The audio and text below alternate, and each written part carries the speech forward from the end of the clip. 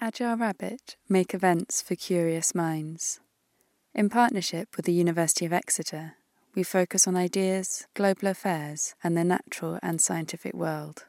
These events are set in contrasting venues across the southwest to provide quirky experiences which welcome conversation. For more information, visit agilerabbit.com. Here is Extinction Rebellion lawyer Farhana Yamin, recorded at Exeter Phoenix, August 2019.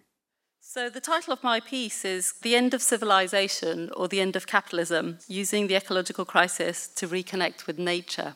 There's a lot of discussion and a lot of anxiety about whether we're close to sort of societal collapse, ecological collapse. And I'm very much of the view that we are reaching and may already have reached major tipping points. There's huge amounts of environmental destruction going on. I know you had a session on that last month. So I'm not going to talk so much about that, but much more on where we are now and what, in particular, Extinction Rebellion and other movements are saying in response to the situation we find ourselves in.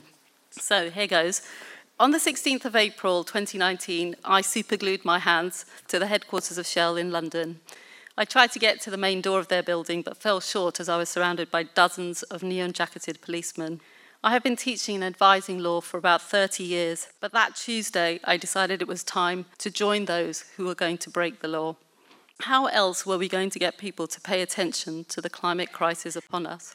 I was at Shell because I wanted people to know the company had prior knowledge of climate change as a problem and had covered up the devastating impacts of climate pollution and were continuing to fund oil exploration.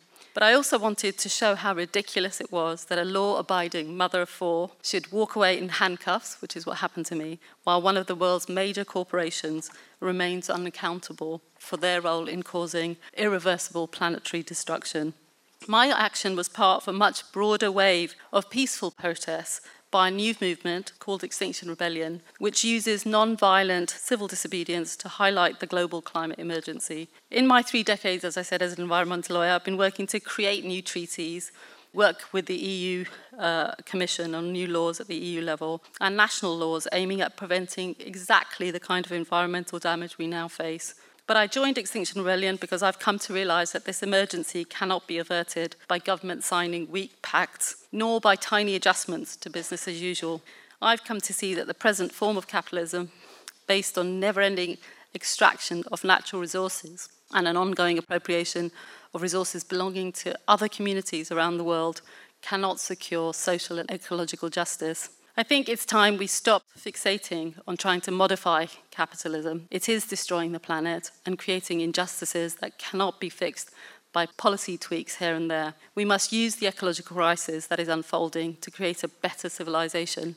This means we have to stop worrying about whether it's too late, a question I'm asked all the time, and it's time to stop asking that question and start overhauling our political system and engage with the present. And I think many people find engaging with the present really difficult.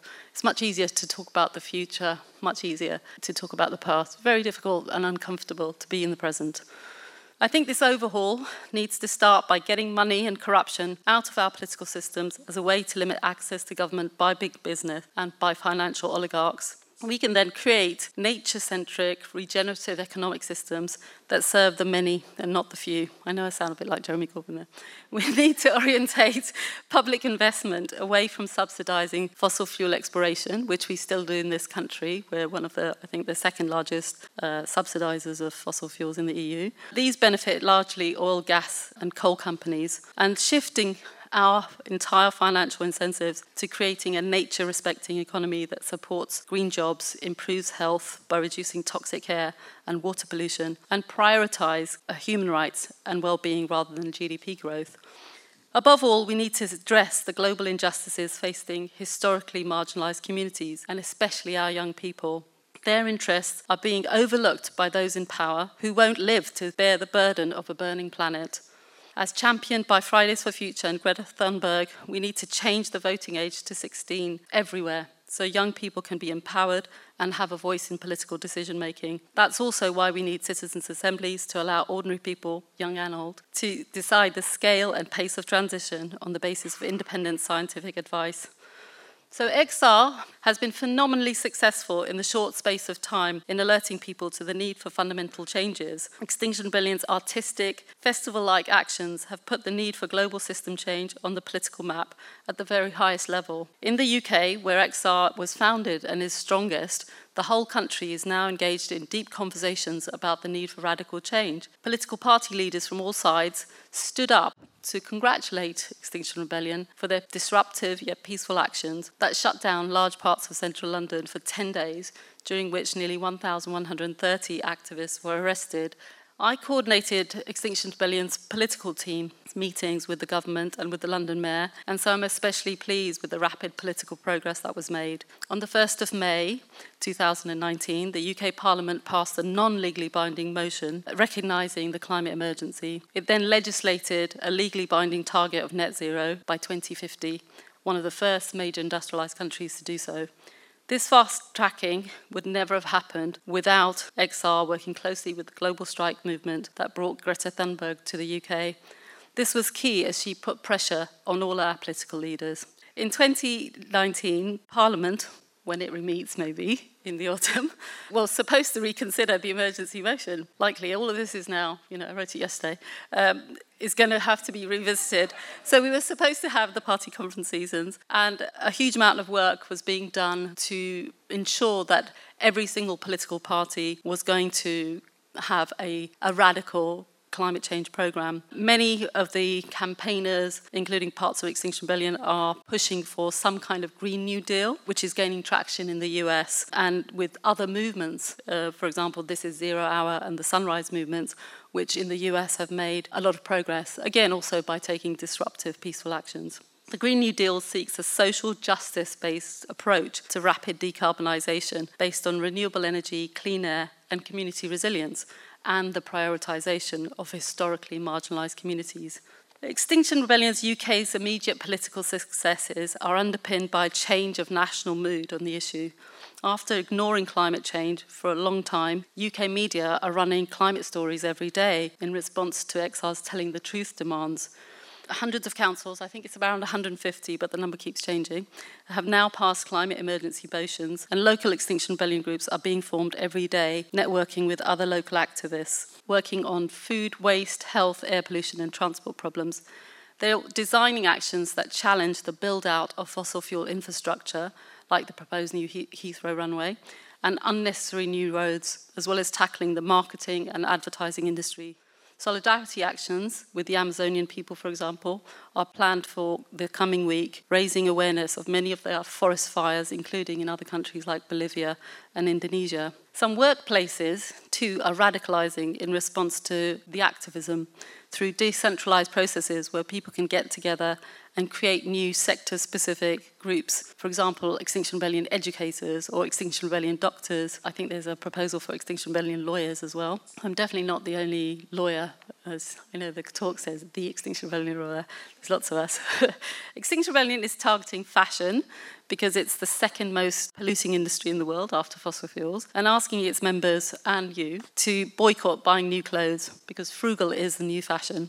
Hundreds of famous musicians, prestigious arts and cultural organisations like Tate Modern have recognised they need to do something more. They have launched initiatives called Music Declares or Culture Declares, announcing their commitments to tackling the music and ecological emergency. More importantly, people are having conversations in their workplaces and playgrounds even about how to eat less meat, how to fly less, and what it means to live in a climate emergency. The public now regard climate action as urgent. Certainly the apathy and despair that marked the climate movement before April has shifted. UK NGOs and campaigners are raising their game as a result of the courageousness of the actions by many of the activists who took part in April and subsequently. As coordinator of the political team until June, I have to say I feel exhilarated by these achievements. We have in Extinction Rebellion 3 sort of big teams. The biggest teams are Actions team and the Movement team. Extinction Rebellion has a sort of decentralised structure. But I have to say that quite a lot of these positions as coordinators and people who are in those teams are members of my generation, I would say, who recognise that the need for younger people in the movement is vital. That's why XR Youth has become part of the Anchor Circle, alongside activist groups from the Global South who are supported by Extinction Rebellion's International Solidarity Network. I think the two biggest injustices in the world right now are how we treat nature, and especially the indigenous communities and poor people who are often on the front line of ecological destruction, and how we treat young people. In both cases, we're leaving an enormous burden of irreversible changes, destabilization, possible collapse of food and agricultural systems for them to deal with, plus the mental anxiety and anguish and psychological burden that goes with having to fix a broken system. Older people, I count myself in that now, older people have always tended to have a disproportionate share of economic and political power. But this has got worse, with baby boomers being expected to live longer and not having their life chances devastated by the global financial crisis of 2008, which has disproportionately impacted millennials and Generation Z. Young people are aware of how the current system has effectively disenfranchised them, and they know we have to change the system. Anyone born after 2013 is already likely to live a lifetime beyond the current climate models, which is really scary because they're projecting out to 2100 in most cases. Their world map does not even look like the world of today. As a mother of 4 children, I worry about what the future holds for them. I think constantly about the legacy of my generation and how much hardship my children will face. This definitely makes the problem feel more pressing to me personally. My 11-year-old went on many of the school strikes with his friend and watched me supergluing myself to shell. Like all parents, I'm willing to do whatever it takes to keep my children safe and out of danger. And right now, that means rebelling against a way of life that is destroying their life chances and doing all I can to support global youth in their movement building. Writing about law and advising is no longer enough. We need everyone to undertake peaceful, mass civil disobedience to create enough political noise and generate the demand for a new political reality the whole world over. When we can't get there if we work in silos and factions, we need to unite and create a dynamic which often is referred to as a movement of movements and model the urgency and the unity we need right now. Greta Thunberg wisely said that when the rules are broken, you cannot rely on them and must change them. Many people are still trying to work within those rules, and I admire them. We need all hands on deck, be it lawyers working on the Paris Agreement negotiations or plaintiffs bringing class actions by petitioning courts on the inaction and fraud being permitted potentially by big oil companies like Exxon and Shell. But while all these are necessary, they may take a long time and produce only incremental changes. Some climate litigation is already asking governments to do a little bit more of what we call mitigation, reducing greenhouse gases. And that's a deliberate choice by those lawyers who have taken those cases forward for their clients or for the NGOs. But I think it's not asking for radical enough changes to business as usual. For example, they're really asking for reparations for loss and damage already running into billions, the burden of which is increasingly being felt by the poor and by vulnerable countries that I often work with, like the Marshall Islands. The movement of movements must put forward these more radical demands and empower youth and marginalised communities everywhere. I think we need to be bolder and to work faster than courts can act right now. And they will not deliver the fundamental transformational changes we need in the next few years unless and until they're accompanied by people also breaking the law as part of a mass movement of movements based on civil disobedience. It's critical, in my view, that some of those who disobey the law are lawyers. Lawyers are often rightly regarded as part of the establishment and elites, but I believe lawyers also have a special role in mobilising mass movements. This is because their view of whether our political system is just or unjust is based on solid expertise. They're adept at knowing how far and fast you can get changes within the established rules. They're also quite good at knowing when it becomes impossible to make those foundational rules work quickly. It's no coincidence that Gandhi and Nelson Mandela were lawyers who chose to use law-breaking as a key tool in their successful resistance to end imperialism and apartheid. I'm willing to ask lawyers to speak some fundamental legal truths, to say that the present form of capitalism and the rules that accompany it cannot be fixed with a tweak to a law here and there, because it's the whole system of nature destruction based on overconsumption that generates wealth for a few, which is creating the planetary emergency. But nor am I contemplating or asking for the abandonment of the entire international legal and national fabric. Legal wins, like the 2015 Paris Agreement, took a mammoth effort lasting 10 years of negotiations to get 200 countries to agree the very basic goal of planetary safety, which is a well below 2 degrees and 1.5 degree target. And they've also agreed to ratchet up their national climate commitments every 5 years. Paris is full of flaws. It isn't as perfect. It's not perfect. It's considerably weaker than we would have liked it to have been. But it does have significant real impacts on the real economy. That's why the climate deniers, the big oil companies, the Trump administration, its allies like Saudi Arabia, are trying now to undermine it because bolder commitments are required legally under the Paris Agreement in 2020, which is next year. Paris also contains legally significant provisions on providing finance and support for loss and damage being sustained by vulnerable countries facing climate devastation. My work with Frontline Small Islands has shown me that progress is possible, and we cannot give up on them when they are asking us to fight for them in solidarity for their survival, which sadly may now include abandonment of certain islands that have been their homes for thousands of years. Survival is a powerful instinct, and it's hard sometimes to keep going. As Yeats says, there is a fine balance between hope and despair, and we must use our failures as stepping stones for successes. I've come to this insight after a prolonged period of despair myself, which paralysed me from the end of 2016 to late 2018 when I decided to join XR. I was burnt out from the Paris negotiations and had not fully emotionally processed the untimely passing of my mother, my father, and my brother in close succession. The crunch came for me in October 2018 when the IPCC, the Intergovernmental Panel on Climate Change, released its special report on global warming of 1.5 degrees. Even though it was hopeful in some ways, it showed me we still had time to stop complete ecocide. It was also terrifying because it showed how little time we had to change things. I knew I had to do something quite different from my normal diplomacy and legal work that I had left behind. My disillusionment with diplomatic work had set in the previous year, where we had put so much effort into a process called the Talanoa Dialogues, which took place under the UN Paris Agreement negotiations. These dialogues were intended to raise climate ambition, but it made me furious to see countries like Norway, the UK and Germany, which often regard themselves as climate leaders, not doing enough to tackle their existing climate commitments. At the annual UN meeting on climate change in Bonn at the end of 2017, it became clear to me that polite diplomacy wasn't going to result in delinking the global economy, and we needed new political movements filled with outrage and new ideas to topple the toxic forms of nature-debasing capitalism. I thought these movements needed establishment people like me, who could say something like, this old way of doing things isn't working, these rules are not adding up, we need to break them, and to be taken seriously. That's when I joined Extinction Rebellion. On reflection, I realised I had in fact been part of the old way of doing things since the very beginning of my own legal career. When I went to the Earth Summit in Rio de Janeiro in 1992, a very long time ago, fresh out of law school, I learned there was always a space for creative thinking in law, and that wordsmiths can birth new norms and rules that limit polluters and protect natural resources.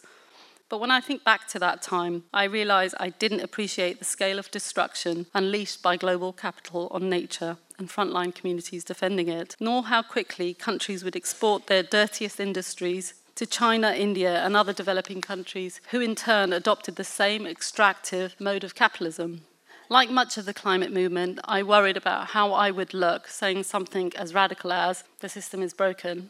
I chose to play within the rules. I focused, I think, too much on the inside political negotiations, drafting words that papered over the cracks and greenwashed uglier realities, and not enough on the outside movement-building dynamics changing underlying political realities. We saw climate change as a technical, managerial problem and thought solutions based on scientific and economic expertise would be enacted by governments in the long-term interests of their citizens. But I think we didn't realise that we had left out three critical elements from the equation: how we mobilise on a mass basis, how we respect their human rights, and how we restore nature.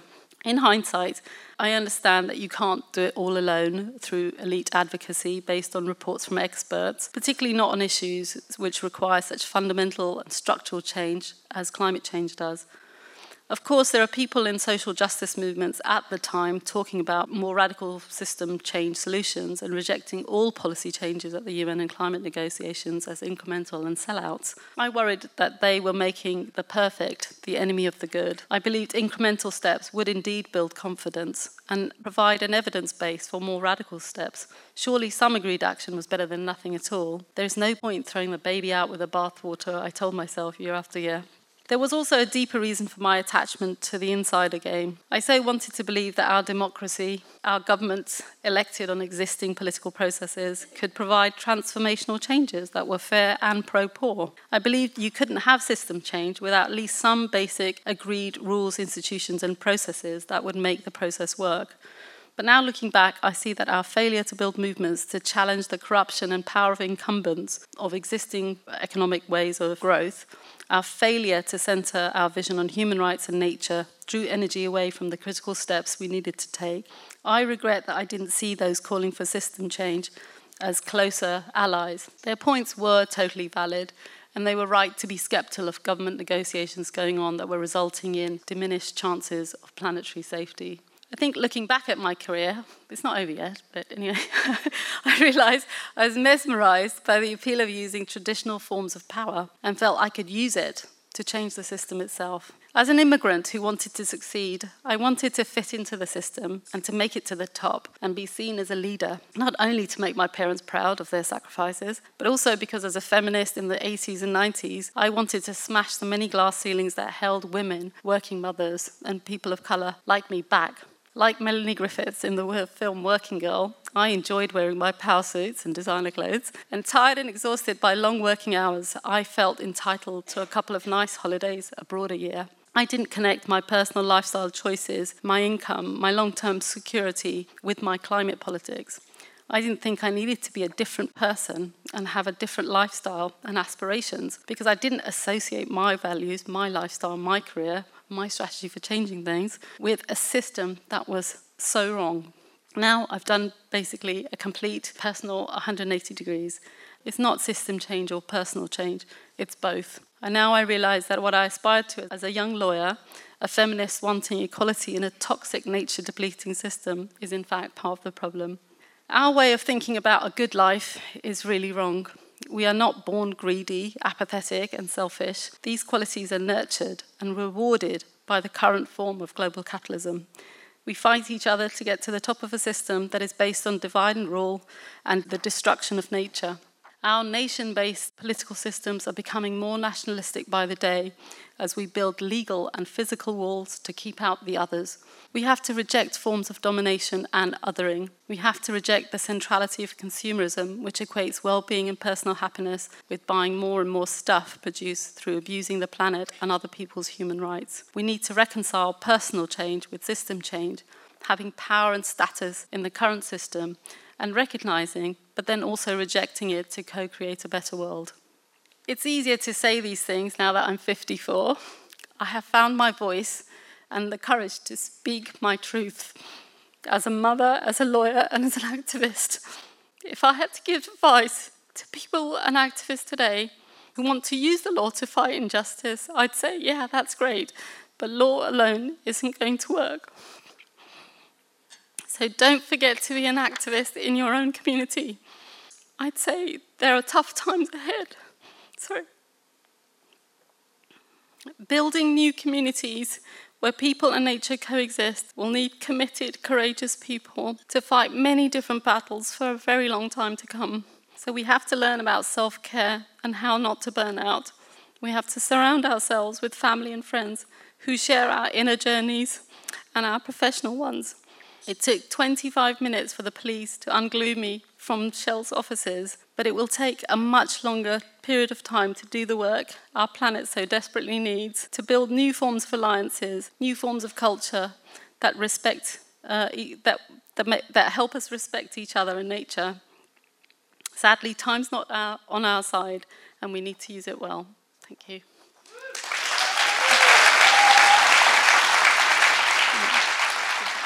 My main question is, so I've got a friend and she seems quite nervous and stuff about climate change, and what are your tips and stuff on not getting too nervous about it but still like listening about it and acting on it? I really don't have a very good answer other than feeling the rising level of anxiety in our nation's children and globally, actually. And I think one of the ways in which we can test whether the system is broken or not is simply ask if our future generations really believe in it. And I think that's why so many youth are out striking, because they have already experienced the depth to which the system is broken and they don't understand or accept how it's going to be fixed other than through action. So I feel like in many ways you're ahead of the curve in channeling also some of that anxiety into action. I think that one of the most important successes is actually the way in which the global strike movement evolved from October sort of onwards. Actually,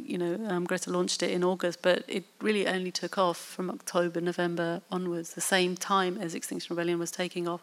So I think there's tremendous potential for leadership from ordinary children. So I think we can't say we've got easy solutions, but I think getting young people involved and asking them to imagine the world and use their creativity, their lack of cynicism, their hope in ways to hold politicians to account and demand that you all have the vote at the age of 16 will really change things. I really hope that you guys can hold on and not get more and more anxious, although I realise it's hard not to watch the news and be terrified.